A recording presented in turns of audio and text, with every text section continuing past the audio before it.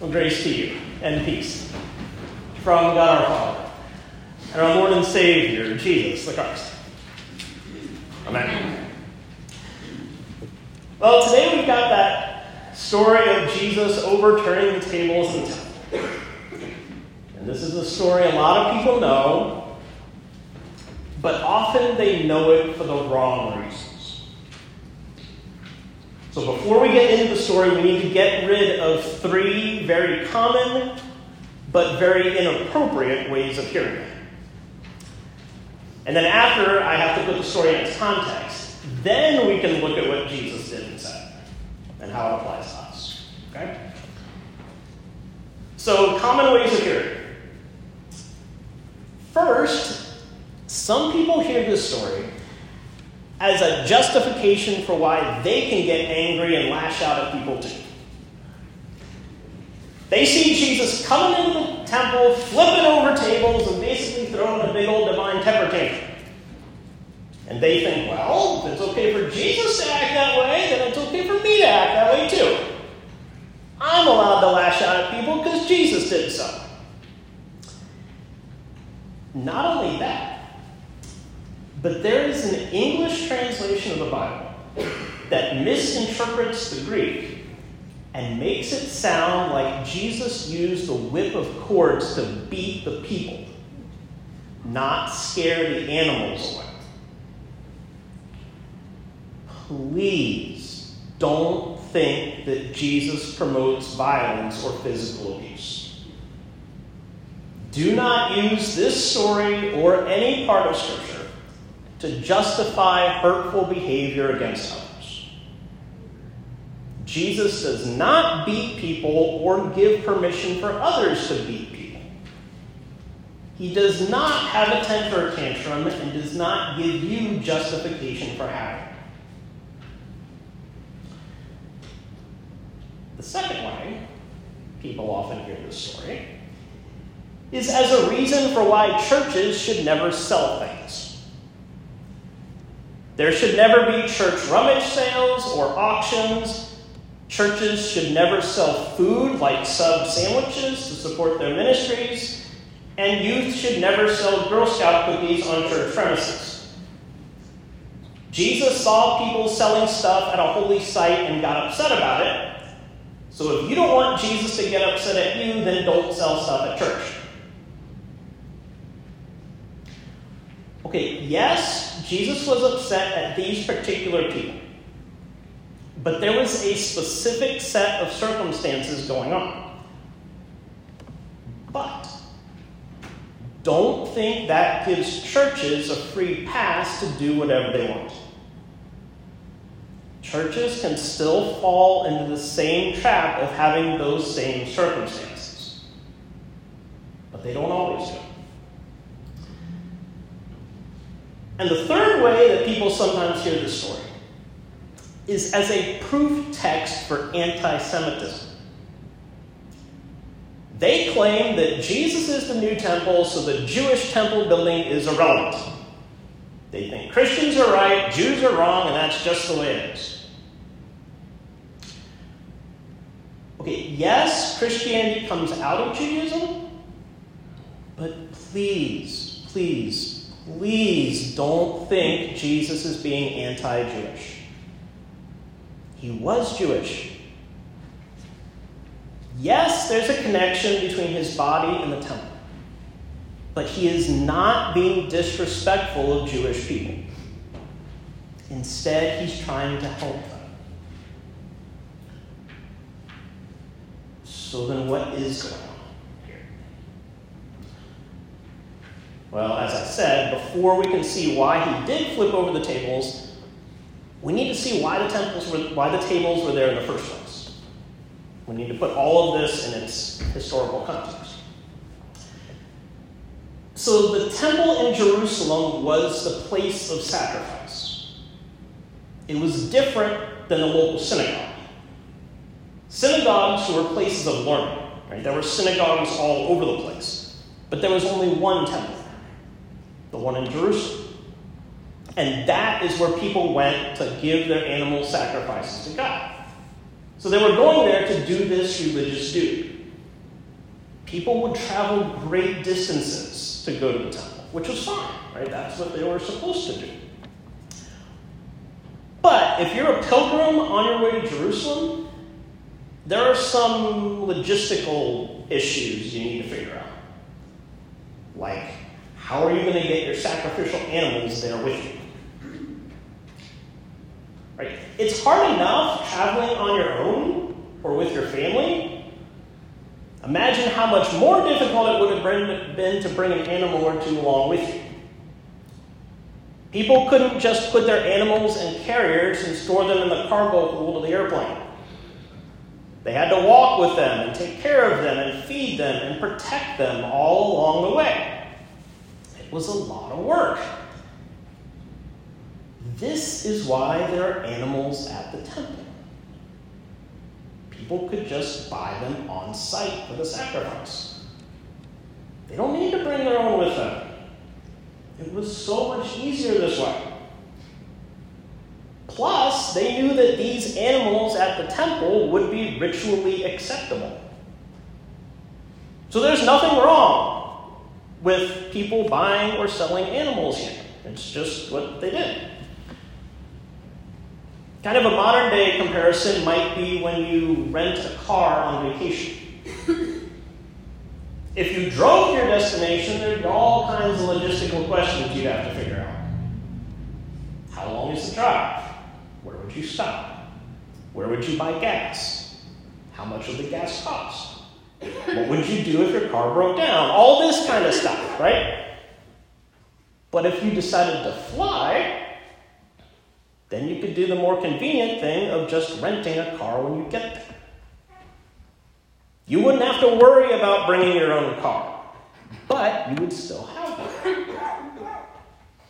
Right? So there's nothing inherently wrong with renting a car.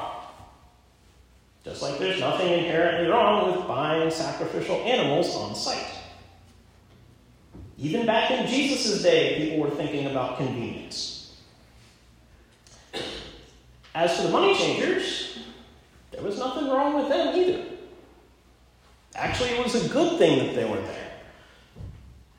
When people bought these animals at the temple, or when they paid their temple tax, they had to use Jewish money, because Roman money had the image of Caesar on it, which was considered a graven image. Those things weren't allowed in the temple. So the money changers were there to, change the money. Think if you've ever traveled to another country, right? You had to exchange your American dollars for the local currency. It's the same deal, right? They were exchanging Roman money for Jewish money. This was a legitimate practice. So it was a good thing that the money changers were there. So the people are doing the acceptable thing of traveling to Jerusalem to offer an acceptable sacrifice to God. They're using acceptable animals that they bought with acceptable money. So there's nothing wrong with any of it. So then why did Jesus flip over the tables? He did so because it seems that the leadership at the temple had missed the point of what the temple was supposed to be about. Jesus said that they had turned his Father's house into a marketplace. In other words, this scene is about misplaced priorities. Jesus was not having a divine temper here. Instead, he was being passionate. Our text translates the Greek word as zeal, but passionate might be better. Passionate people are those who feel strongly about a certain thing and speak out for it. This is what Jesus is doing for the temple. He knew the temple was supposed to be a house of prayer. It was supposed to be where people were focused on God. It was supposed to be the spiritual center of their world. But it's hard to do that if that's not the focus. focus here seems to be on the buying and selling of animals, not on the worship of God. To say it another way, it's not wrong for people in churches to sell items to support a ministry or for individuals to sell Girl Scout cookies. But imagine if that was the only thing that people in churches did. Imagine if there was no focus on worship, scripture reading, sacraments, mutual support, serving your neighbor, prayer, fasting, almsgiving, and all of that good stuff that we're actually called to do. Or worse, imagine if a church did those things, but it was only on the side and very sporadic. Clearly, the people there wouldn't see those things as a priority, even though that's what the church is called to do. In other words, the church is not a business. Yes, there are administrative aspects to it, but the purpose of a church is to tell people about Jesus, not be focused on selling stuff and making a profit. So you can sell things, just don't let that be your focus. When a church gets that wrong, then I can clearly imagine Jesus coming in and turning over tables. He would try to wake up that church and help them see that they're missing the point.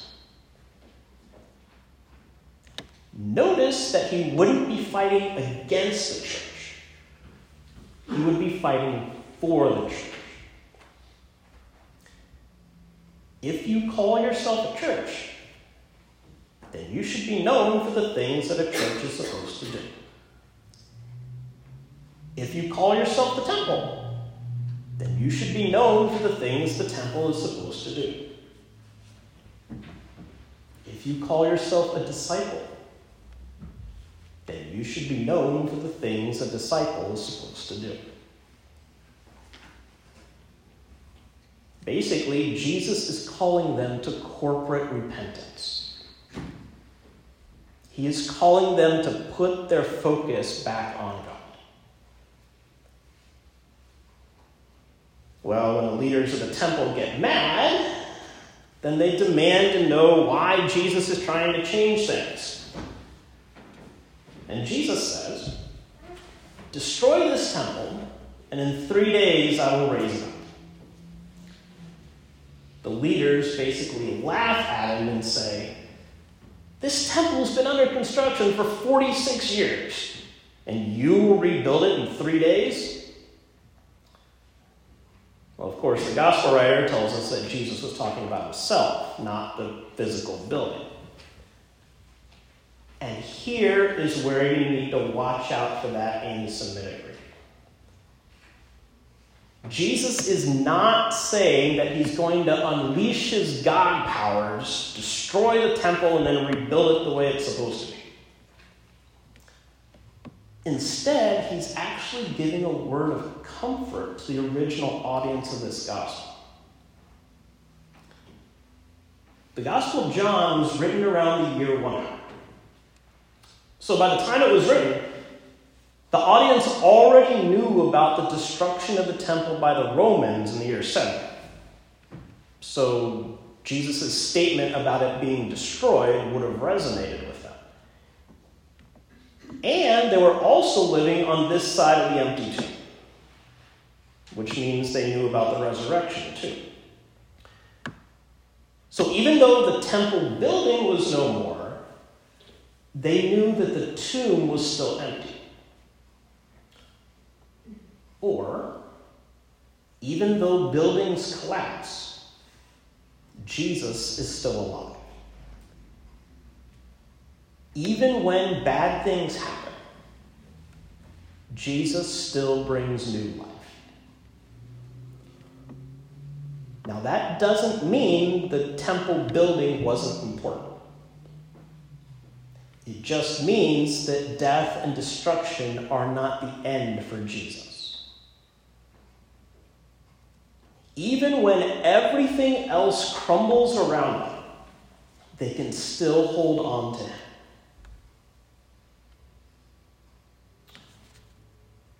But what about us?